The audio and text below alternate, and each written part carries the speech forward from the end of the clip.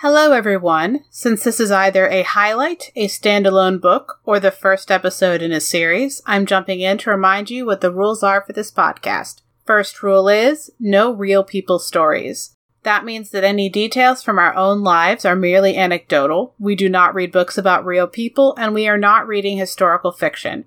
The second rule is that we are basing our analyses off of how the author treats characters and what they put them through.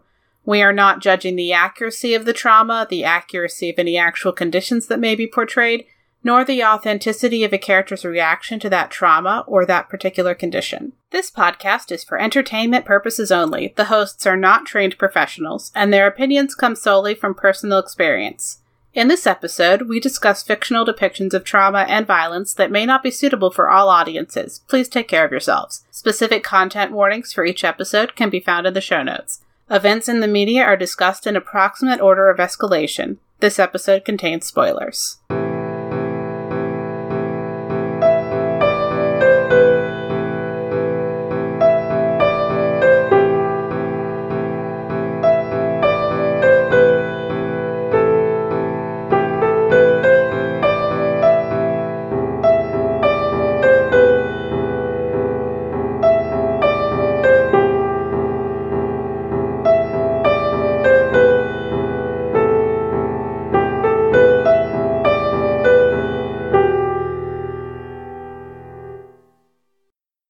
I'm Nicole. And I'm Robin. And this episode on Books That Burn, we are discussing A Blade So Black by L.L. McKinney. From the publisher, we have the book synopsis. The first time the nightmares came, it nearly cost Alice her life. Now she's trained to battle monstrous creatures in the dark dream realm known as Wonderland with magic weapons and hardcore fighting skills. Yet even warriors have a curfew. Life in real-world Atlanta isn't always so simple, as Alice juggles an overprotective mom, a high-maintenance best friend, and a slipping GPA. Keeping the nightmares at bay is turning into a full-time job. But when Alice's handsome and mysterious mentor is poisoned, she has to find the antidote by venturing deeper into Wonderland than she's ever gone before, and she'll need to use everything she's learned in both worlds to keep from losing her head. Literally. Yeah. So that's, also the short version is a, black girl in Atlanta, is Alice from Alice in Wonderland and fights monsters. And it's really cool. And now we're gonna talk about the stressful stuff in the book. All right. The first topic. First topic is PTSD. The book doesn't ever literally say that this is what her mom has, but it is entirely reasonable from the everything, including the systemic racism, that part of her mom's reactions are likely driven by either PTSD or CPTSD. So what we're looking at here, we say this, we're not psychiatrists. Yeah. We are not talking about the things that have traumatized her mom. Mm-hmm. We are going to talk about in a moment about her mother's treatment of her and what is happening there from a reader perspective. But I do want to note the reasons we are labeling this PTSD is because we have not a change in the mom's behavior necessarily, but a tightening in her behavior. That Alice comments on and notices, and it stems from the police murder of a black girl down the street. Around Alice's age. Yeah, almost, yeah, within a year, I think they said.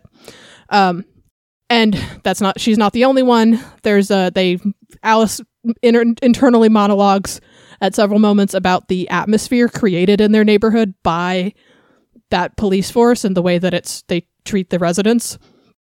But after this girl's death, her mom's behavior becomes stricter and almost meaner and, you know, a lot more of like just almost panicked with regards to Alice and where she is, which is a problem when our main character is like literally off in dreamland fighting things and coming home with injuries, maybe or maybe not, you know, but coming home tired, coming home late, coming home, being gone for sometimes a couple days at a time with no warning. And, that's terrifying for her mother. And like just a real quick thing on the way that the setting interacts with this. It is an explicit connection in the book that the reason the nightmares are so bad where Alice lives is at least partly because of the systemic racism and police brutality against her mostly Black neighborhood. Like, that's a specific thing in the book, which is like, from a world building perspective, it's like really cool and cohesive and stuff. But that's one of the things going into like the setup for her mom behaving this way and having this particular level of stress. Right. And I think she's like a really, really well written parent of a hero who's got to go do hero stuff. Especially when in this book, she doesn't know about the hero stuff. She just know that her kid keeps not answering the phone for 24 hours at a time, which would stress most parents out, let alone one who has the extremely reasonable fear that Alice not answering the phone means that she's dead. Which, in her mother's defense, for reasons that she doesn't know, is an actual, has maybe another potential cause, because she could die in Wonderland. Right. Like, that's a real thing, too. So, she knowingly and unknowingly, these fears are very, very solidly founded. Right, yeah. Like, even not knowing about Wonderland, her mom is completely justified. And if she knew about Wonderland, she would be slightly more justified in a lot of her reactions. And I like how, like, it's from Alice's perspective. Yeah. But I like how it portrays her mom as like controlling but understandable. Like, throughout, Alice keeps thinking about how like she knows this is why her mom is behaving the way she is and having the restrictions that she does. And it's kind of this like classic protagonist thing of like, all right, I know why we're all doing what we're doing, but it can't stop. And actually she considers stopping at one point, partly because of this and like the effect that it's having and all the stress with her mom. It's like it really impacts it. But if I remember correctly, in the second book we get a little bit more of her mom's perspective, but not the book we're talking about today. Nope, not the book we're talking about. Just like in terms of like series trajectory, I'm really excited for the third book. Ready for that to be out. So talking about her mom, what is actually going on here? So her mother, I'm trying to remember her mom's name. Do we get a name, or is it just Mom? It's Alice's internal thought, so it's very justified to be just Mom, but I'm not sure actually. Call a name for her mom. I mean, it's her child thinking the entire time, so it's fine if not. I don't remember. Yeah. So, anyways, okay, going with Mom. So, her mom has this hope, that if she just tells Alice to be somewhere, or if she just grounds her hard enough, her daughter will stop disappearing, basically. And I'm phrasing it that way very intentionally. It's this. So parentally, I mean, parenting's hard, especially if you're trying to get a particular result. Like, people by nature need independence and need, agency in their own lives. But the text comes across, at least to me as a reader, like Alice's mom doesn't feel like she has that agency in her own life to guarantee her own safety or her child's safety. And she reacts by just grabbing out, trying to hold her daughter to to safety. Just trying to force her to be home at a certain time, trying to just hope that she answers the phone every time she's called, hope that she checks in, when her mom would have wanted her to, not just when, it's actually communicated all the time. Trying to forbid her from seeing a friend who keeps being involved in all of the lying. Because from her perspective, the more Alice is around her friend, the more she lies and the less she communicates. But in actuality, Alice isn't even with the friend, which, right, from her mom's perspective, would be even worse. Yeah. And she tries several times throughout the book to either be upset at Alice for, again, kind of not having done something when she would have wished it, even if whether or not it was actually communicated. And other times just telling her, like, you're just not gonna, you're not gonna go out there, you're not gonna leave home, you're grounded for the day, you're XYZ. And Alice, I get the feeling, or it comes through at least to me in the text. Alice understands. She gets it. She knows why. And it doesn't matter because she has this thing that she thinks is more important. From her perspective, spoilers. Spoilers for the next 2 minutes, and then we won't talk about it anymore. Skip ahead. From Alice's perspective, the nightmare things that she is fighting killed her father. And so she is also trying to defend, people in the world, but specifically people in her neighborhood, in her neck of the woods. Mm-hmm. So from Alice's perspective, this is not her, she is also trying to protect those lives, even if it's not from the same threat. And it's a thing that she cares about, and it's a thing that she enjoys, and it's it's the thing that makes her feel like she has agency over her own life after her dad died. All right, end of that topic. There's also, I would say, there's also a kind of a feedback loop where the nightmares make the existing issues worse. Yes. Explicitly. So there was already violence and racism in the neighborhood, which then feeds nightmares, and then those nightmares make incidents more likely to happen, given that other emotional triggers already existed. Yeah.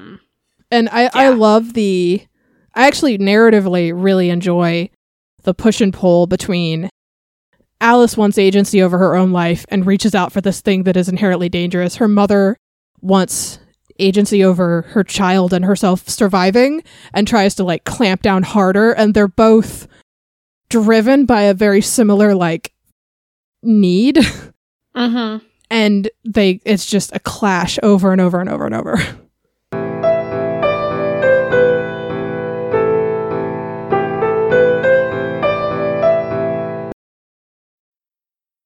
Hello. For our second topic, we have house arrest. Using the term house loosely. Bar arrest. A proximity-based magical tether restriction. Yeah. Addison can't go more than a certain distance into Wonderland nor away from the base at the pub. Now, this topic is going to involve spoilers because I feel like it's important to mention why he would be restricted in such a manner. Okay. I think we're going to touch on that just enough. These are last two chapter spoilers, everybody. Yeah. So, if you'd care about that, and it actually does change how you read the rest of the book if you reread it, skip. Yep. All right. So, Addison ended up on the losing side of the war and defected. And, no one likes a traitor. Oh, just mean. Yeah. Okay. All right. Did he? Alice likes that. Oh, no, he did. Yeah, you're right. He had to have because he was on the other side. He's on the side that didn't win, and he is alive and working for the side that did win. Yeah, fair. So from one perspective, he defected, and from the other perspective, he came to his senses, but not in time. from Folio's perspective, she would like to climb the cat tree very noisily in the background. Hello, Folio. Oh, wonderful. Yes. So, part of why we have, like, the house arrest as the trauma is, and not, like, the betrayal or whatever, is because that other stuff is backstory. And what we know of right now, the current thing that's happening, even before you know why, is that he can't go into Wonderland very far to help or train Alice, which then puts her in a lot of danger and puts him under a lot of stress, as she is one in a implicitly long line of people that he has trained to do this job, and he keeps needing new ones because they get killed, and part of why they get killed potentially is implicitly is because he can't go with them and help him and be another sword. And also there's the physical pain if he stretches his bonds. Yeah. Which is what we are talking about here. So when I actually find it interesting, Robin and I are recording 2 episodes today, and we're talking about 2 very similar topics, and also they're almost exactly identical. You leave the house, pain. Anyways, okay, back to this one. That just occurred to me that they are incredibly. Oh, I noticed that when we were making the notes. I mean, you noticed that they were the same or you mentioned that they were the same topic. I hadn't put together that they were this similar. Yep. Anyway, for how it's handled for Hada. Yeah. And also it's fine that we're talking about 2 similar things, because this is not a very common trope for us trauma for us to encounter. All right. So Hada, it's interesting the way it's portrayed, because you get the feeling that, like, it could be a lot worse, but he knows his limits. He has experimented. He knows how far to go. Right. So it's actually a pretty mild depiction, arguably. Yeah, it's like, you know that it's a thing, and that's part of why I mentioned that a lot of the pain is going to be, like, emotional pain and grief from, like, the effect of him not being able to be there, him not being able to go in, him having to, like, fetch help, or having to have someone else get Alice out. Right. Because she gets hurt literally in a place he can't reach. Like, you must go where I cannot follow. Yeah, exactly. Like, being, the one sending people into the field, and you literally can't retrieve them. And it's not like a bunch of other people. It's like one other person at a time. The lone soldier that you set to die, and you're, like, sitting there all alone. Yeah, and, like, you can't go get them. So, like, there's a lot of that kind of angst. And, for those who enjoy romantic tension in books, it does help with that. No, it's like, gross. oh no, you were in danger and I could not help. So, like, I actually really hate the romantic undertones in anything relating to the 2 of them. I think it's just terrible. I think it's gross. Yeah, well then doesn't make me dislike the book, but I don't like it. I look. He is a couple thousand years old and she is a teenager. It's gross. Yeah. I mean, there's content warnings that stick onto things, and yeah.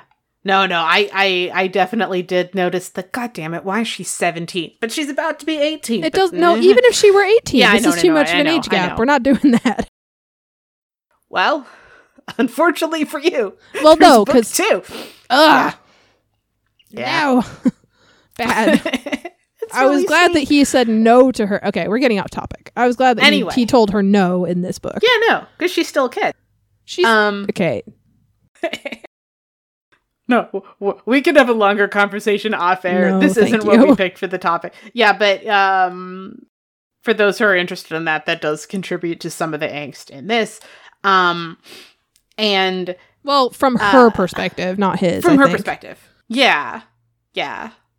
Because I don't think we get his perspective. Isn't the whole whole thing her perspective? Yeah. Yeah, the whole thing's her perspective. Yeah, he's in such an interesting position because he's in a position of, like, high responsibility, low trust. And also low agency. And low agency, yeah. Like, if he stops doing this and training the people and having people fight nightmares and fighting them himself when he can, like, if he stops doing that, like, implicitly, the people who put him under magical house arrest could arrange something worse. Yeah. Yeah. But he's doing the job, and he does seem to have, like, committed to the side that he switched to. But we get the contrast of the person who is in charge of the Tweedles. Yeah. Who she is in a similar administrative position, but if I remember correctly, she wasn't a traitor or anything. And she's so not limited in her movements. She just also has the same job. Yeah, she has the same job without that restriction. She's more limited by being based in Russia than she is by, like, any kind of magic. Yeah. And I say limited in the sense of, like, you have to travel through Wonderland because it's a little trickier to go through the mundane world. That's what I mean by limited. And,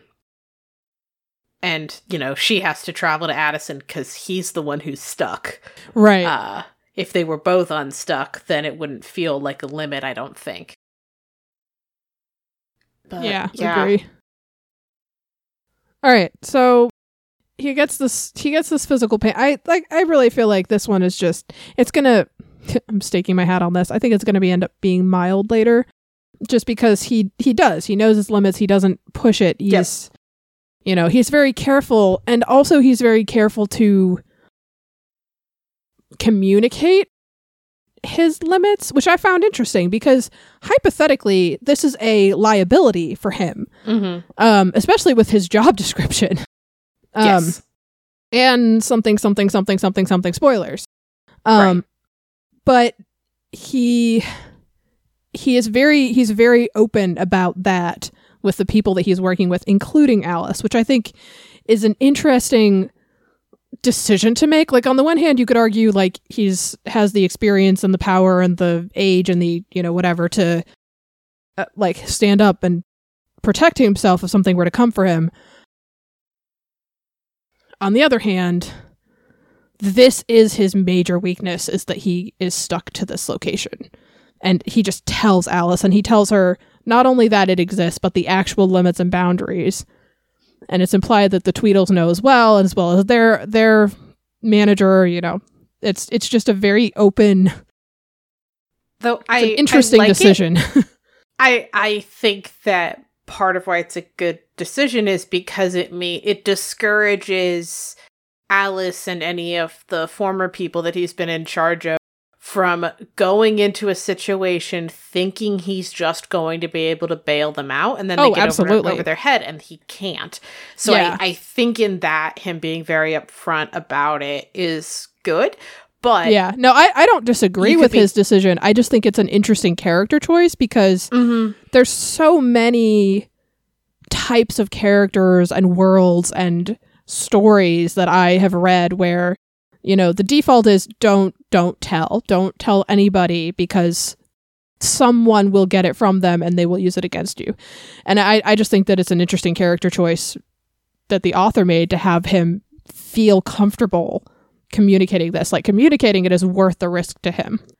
And if I remember correctly, like, part of the trouble that Alice gets into with a particular antagonist is that antagonist, at least initially, confronts her outside of the zone that Haddock can access. Not just initially, a couple of times confronted outside of that, several times actually confronted outside of that zone. I don't know if her house is out of that zone. That's why I wasn't referring to her house. No, that's also why I said initially, because like that's the later one. Even the ending one is also outside of his range, even if he wasn't incapacitated. Oh, I forgot about that. Yeah. But yeah, there's several like important ones. So like clearly enemies know of this weakness. Or this enemy, at least. Right. Well, I was more thinking this enemy probably learned it from their higher up. And so, to my mind, that instantly means that there's more than one. Well, I have a theory, but I don't we'll talk about it later. Yeah, I've not read book 2. I'm not really planning to read book 2, so I'll tell you my theory later. Given which things you like and don't like, that's fine. I am excited for book 3. I liked book 2, and I'm so excited for book 3 to come out. Yeah, I struggle reading retellings, generally speaking. I love them. I love them so much. I actually like this one because it deviated so much from the original, but still. Yeah. Also, like, people get actual names. It's so nice. I do judge Alice in Wonderland retellings by what they do with the Mad Hatter. Like, that's the character that I care about very much.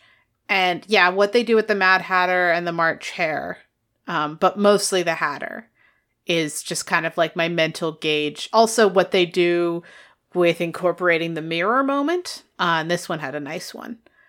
Yeah. But yeah, that's my mental gauge for what I think about Alice in Wonderland retellings, unless there's something really egregious that doesn't touch on either of those. Yeah, I love retellings. All right, I think we're ready to discuss our third topic.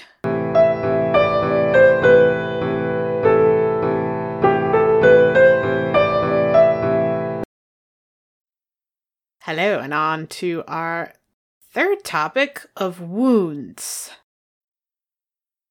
So, this has a lovely little narrative cycle of go out, get hurt, come back, take potions, go out, get hurt, come back, take potions. It's very D&D. Yeah. All right, we got a long rest. Oh no, gotta deal with the time skip. Oh, gotta check the phone, deal with, as we mentioned in topic 1, very worried text messages from mom. Yeah, and so like the wound care is part of that cycle, and there's a character whose job it is to make potions and things, which is fun. You gotta have like the live-in apothecary for any adventuring party. It's super important. Absolutely. Yeah. And also, as we had mentioned in the second topic, because Haddock can't go into the field with Alice except under limited close proximity circumstances, it really does has the like adventurer ventures out alone and returns to home base cycle, which narratively is pleasing because like you get action and then rest and so good. I like that. Also, that wounds like actually take time to heal. Yes. And that time, then again, logistical challenges with her having like an actual life outside of this, where her friends and family don't know that this is what she's doing and don't know why she's getting hurt and don't know why she's just out of communication for all of this time. It's my initial burble of wound thoughts. I think it's handled really intelligently, really cohesively. You can tell the author is really thinking about like, okay, practically speaking, somebody goes out, is missing for a period of time, whether it's 2 hours or 2 days, comes back with wounds. How would they handle this? How can they cover it up? How can they heal? You know, there's one point where she gets like pretty seriously injured in her side, ? Mm-hmm. And she has to cover up the fact that she has bandages on. And like she has bandages that are magical bandages and like become flesh colored, but it hurts. You know, she's got an injury and she has to not only care for that injury, but also protect that injury while concealing it. And it's not like really dwelled on in the book, but the details that are there, you can tell like the author is thinking, okay, what would she have to do? And it's just really well done. Yeah. Especially when she's like secretly an adventurer. Right. Like that's a huge part of this. Like you can tell from like what our topic 1 was, that like a huge part of the book is the logistics of like she's doing this. Yeah. Her mom doesn't know. And also her mom is there and not dead and would notice if she had a gaping wound in her side. So she's going to conceal that as much as possible. Yeah. And not only are the characters thinking about like what would she have to do, but like it's narratively, it's just really well structured so that she's not, coming home with blood dripping. Like, I just really like it. And also, like, not technically a wound, but still, like, an extremely stressful, traumatic body thing. Yeah. The crossing into Wonderland makes her sick every time. Yeah. And I hate vomit, and that's all I want to say about that. But that's a very stressful thing, constantly, that she has to deal with. It's, like, just one more thing. Right. I really like, I think it's Maddie. The mouse? Yeah, Maddie. I like Maddie. I like how among all the healing potions that she makes for Alice, if she wants to speak coherent English sentences instead of Wonderland English gibberish, actually, I don't know what she's anyway. In order to translate her words to be able to put them in human speech. Yeah, because it's like they're generally words in the language that Alice understands, but the order, the concept, the sentence structure is not really helpful. Yeah, and in order to speak coherently in a way to be understood by people who aren't Wonderland poets, she has to like take a potion, but the potion tastes awful, and she only does what's really important. Like it just all these like little magic medicine adjacent touches. Yeah. Just that the healing potion, it works. It's fast. It's not instantaneous.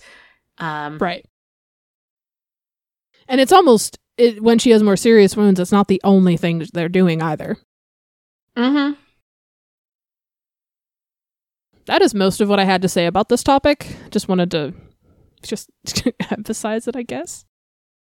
Yeah, because like wound care in books, some people like it, some people don't. I like it. I like wound care stuff. This isn't this isn't extremely detailed, right? But it does keep track of the logistics and having to deal with the continuing effects. Like I really like wound care done well. Mm-hmm.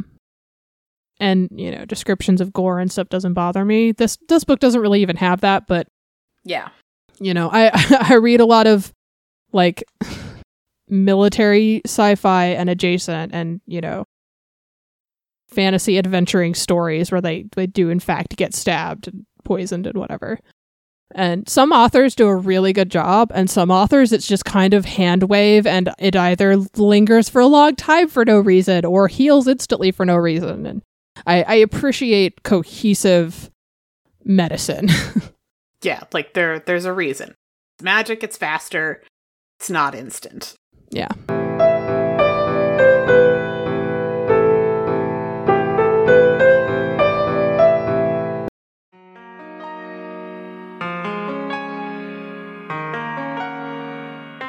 Nostalgia is one of the strongest forces in the human psyche and is responsible for the continued existence of some of our favorite fandoms.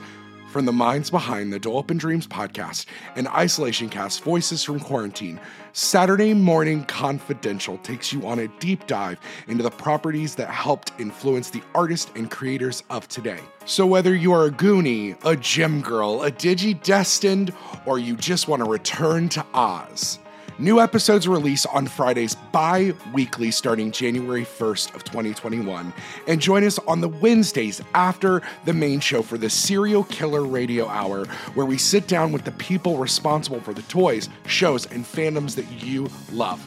Now you can find Saturday Morning Confidential at certainpov.com/SMCpod or on your favorite podcast platforms. So don't forget to tune in for another deep dive into the files of Saturday Morning Confidential.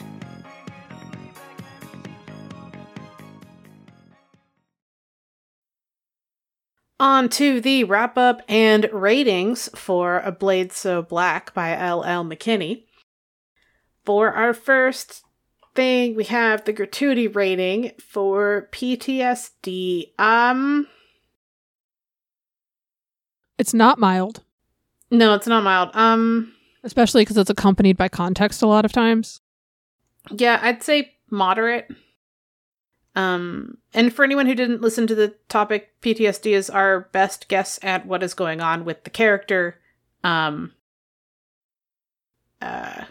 think it is an appropriate label, but we also are not psychiatrists or medical professionals. Okay, so yeah, I do think it's moderate. I'm okay with moderate. Yeah. Then I want to note, though, it would have been incredibly easy to make this very severe, and I think the author maybe moderated their presentation a little intentionally. It wouldn't have taken much. Yeah, it's moderate, but it would be harder to make it less stressful. Yeah, there's a lot of surrounding traumas that are severe. And that are mentioned when this comes up too. Like yes. it would like it's difficult to be as non-intense as this it ends up being depicted. Yeah. For the house arrest, I actually maybe also moderate. We get some pretty graphic stuff sometimes, but it's not super intense. I would say either moderate or severe because I don't think it's severe. Okay. I think that we could get into this with care. Maybe more. Okay, yeah. I think it's either mild or moderate and then just more in your face care wise. Someone almost dies because he can't leave. That is what makes me wonder if it's severe. But that's the other trauma happening to them. That's not the thing that's affecting him. Yeah. Okay. All right. I'm good with the house arrest as moderate. All right. Wounds. I also would put also moderate. Moderate. Yeah. This is this book is a very moderate happens to everybody. Mm-hmm. Kind of we have stakes, but they're not too much kind of a feel. Yes. Not well, reader wise, not too much. Right. Oh, yeah, for the reader, absolutely. And the traumas, integral, interchangeable, or irrelevant. I would say that the PTSD and associated other reactions, that they're integral, I think. I was going to argue interchangeable. I was going to argue interchangeable because, like, I think her mom had to react somehow to her disappearing all the time. Oh, there could have been a different reason. Yeah, there could have been a different reason. There didn't have to be the background that surrounded it, like... You know, there was other ways to do this and still have a parent who's panicking. She could have been plenty stressed just by having her kid disappear constantly. Exactly. Okay. So, okay. Yeah. But not irrelevant. No. I don't think. No, it does. It affects the plot explicitly, but it's not driving it. Yeah. The house arrest is integral. You would need a substitute so similar as to make no difference. Yeah, or the character would change so drastically that it would be different. Yeah, it'd be a different book completely. Yeah. I think wounds are weirdly maybe irrelevant. It's well done, but it's not necessary. Yeah.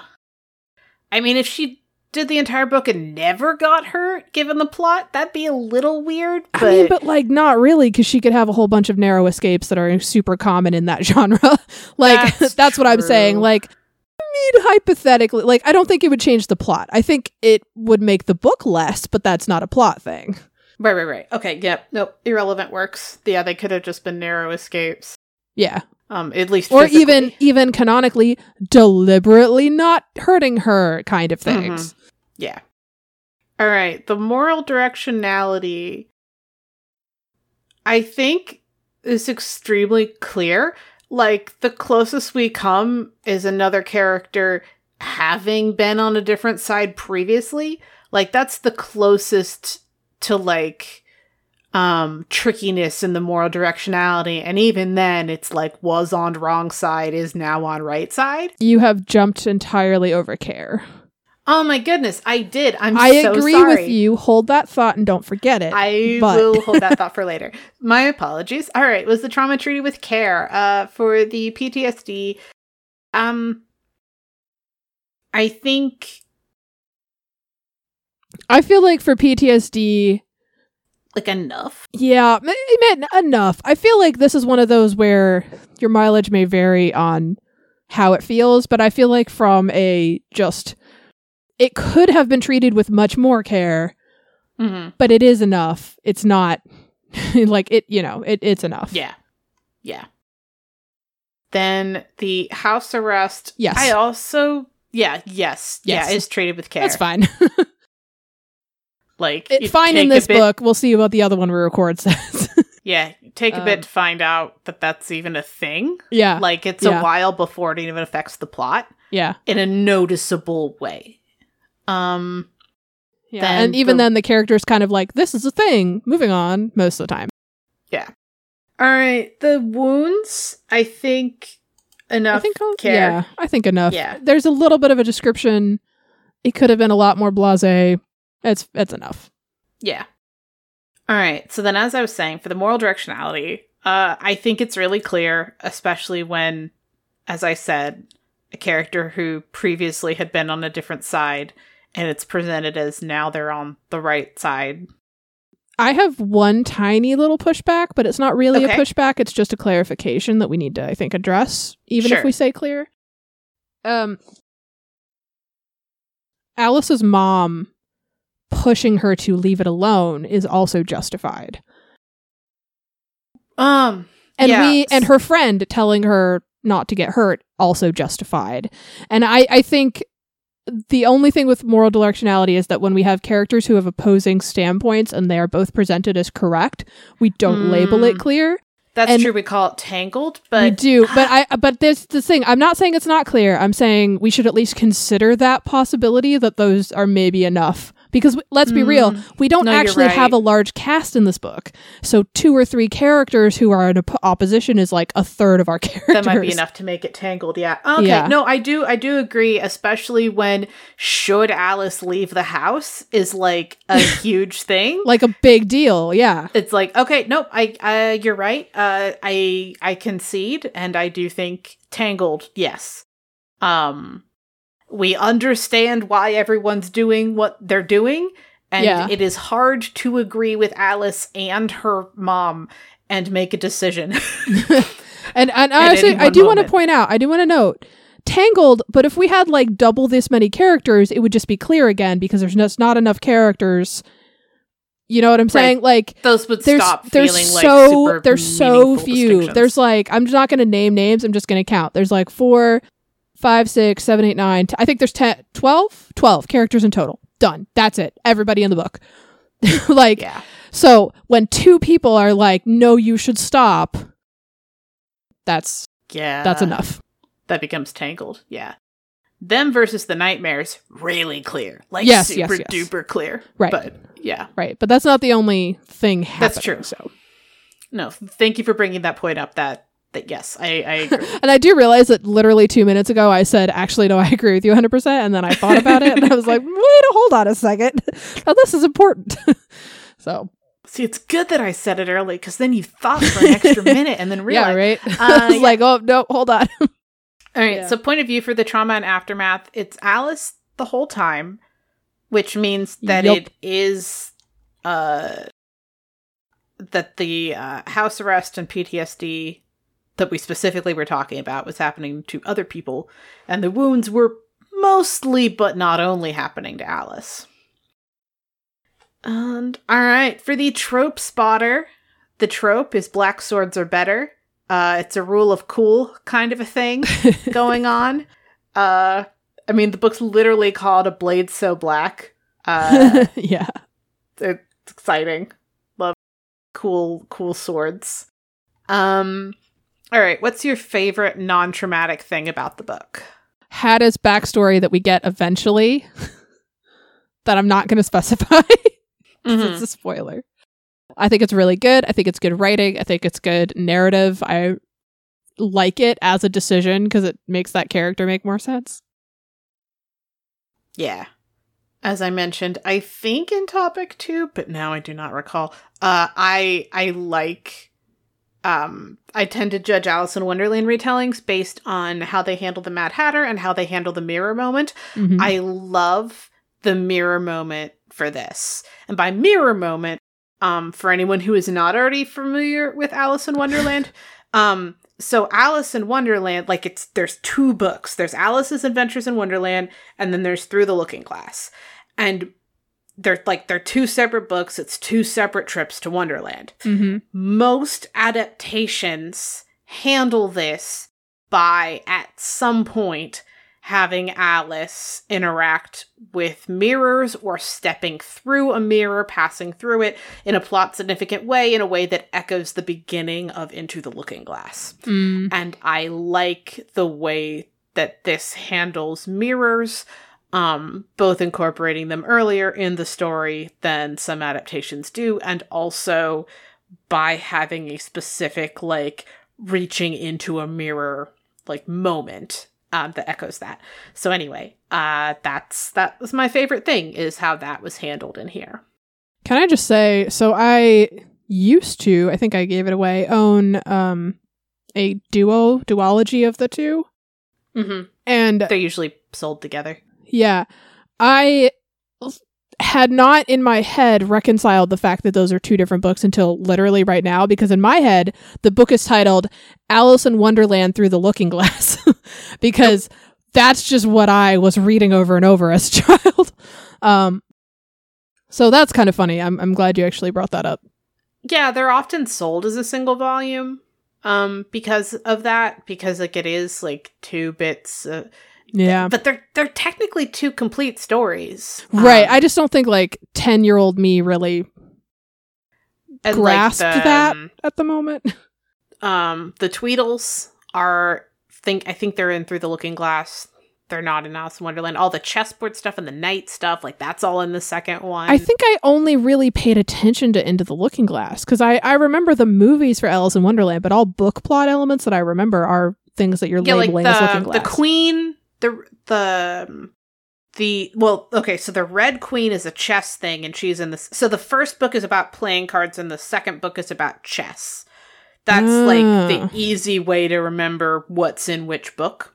Where is the caterpillar? The first one. He's in the... Oh, okay. Yeah, he's in Alice's Adventures in Wonderland. And the Mad Hatter is... The first one. Yeah, the Mad... Okay, yeah. So I do remember some plot elements from... Okay, yeah, so I'm remembering a mix. all the off with their heads bit, that's all in the first one. The baby turning into a pig, that's in the first one. But okay, yeah, I think I just kind of blended them as like first part, second part of plot, and not really internalized that they were totally different. The Tweedles and the Rattle and the Knight, that and the I don't remember which one the flowers are in. I think because there's also plant stuff with the living chessboard, but I don't remember if the talking flowers are also in the first book or if they're just in the second one. But anyway, Gotcha. So I like how this handles a bunch of those things, including but not limited to the mirror moment. So, but yeah, thank you so much for joining us, everyone, for this discussion of A Blade So Black by L.L. McKinney. And we will catch you in the next episode.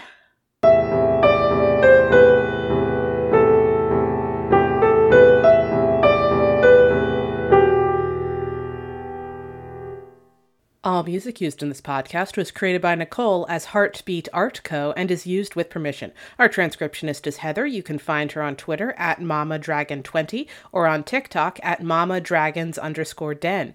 We're proud members of the Certain Point of View network of podcasts. Check out all the Certain POV shows at www.certainpov.com.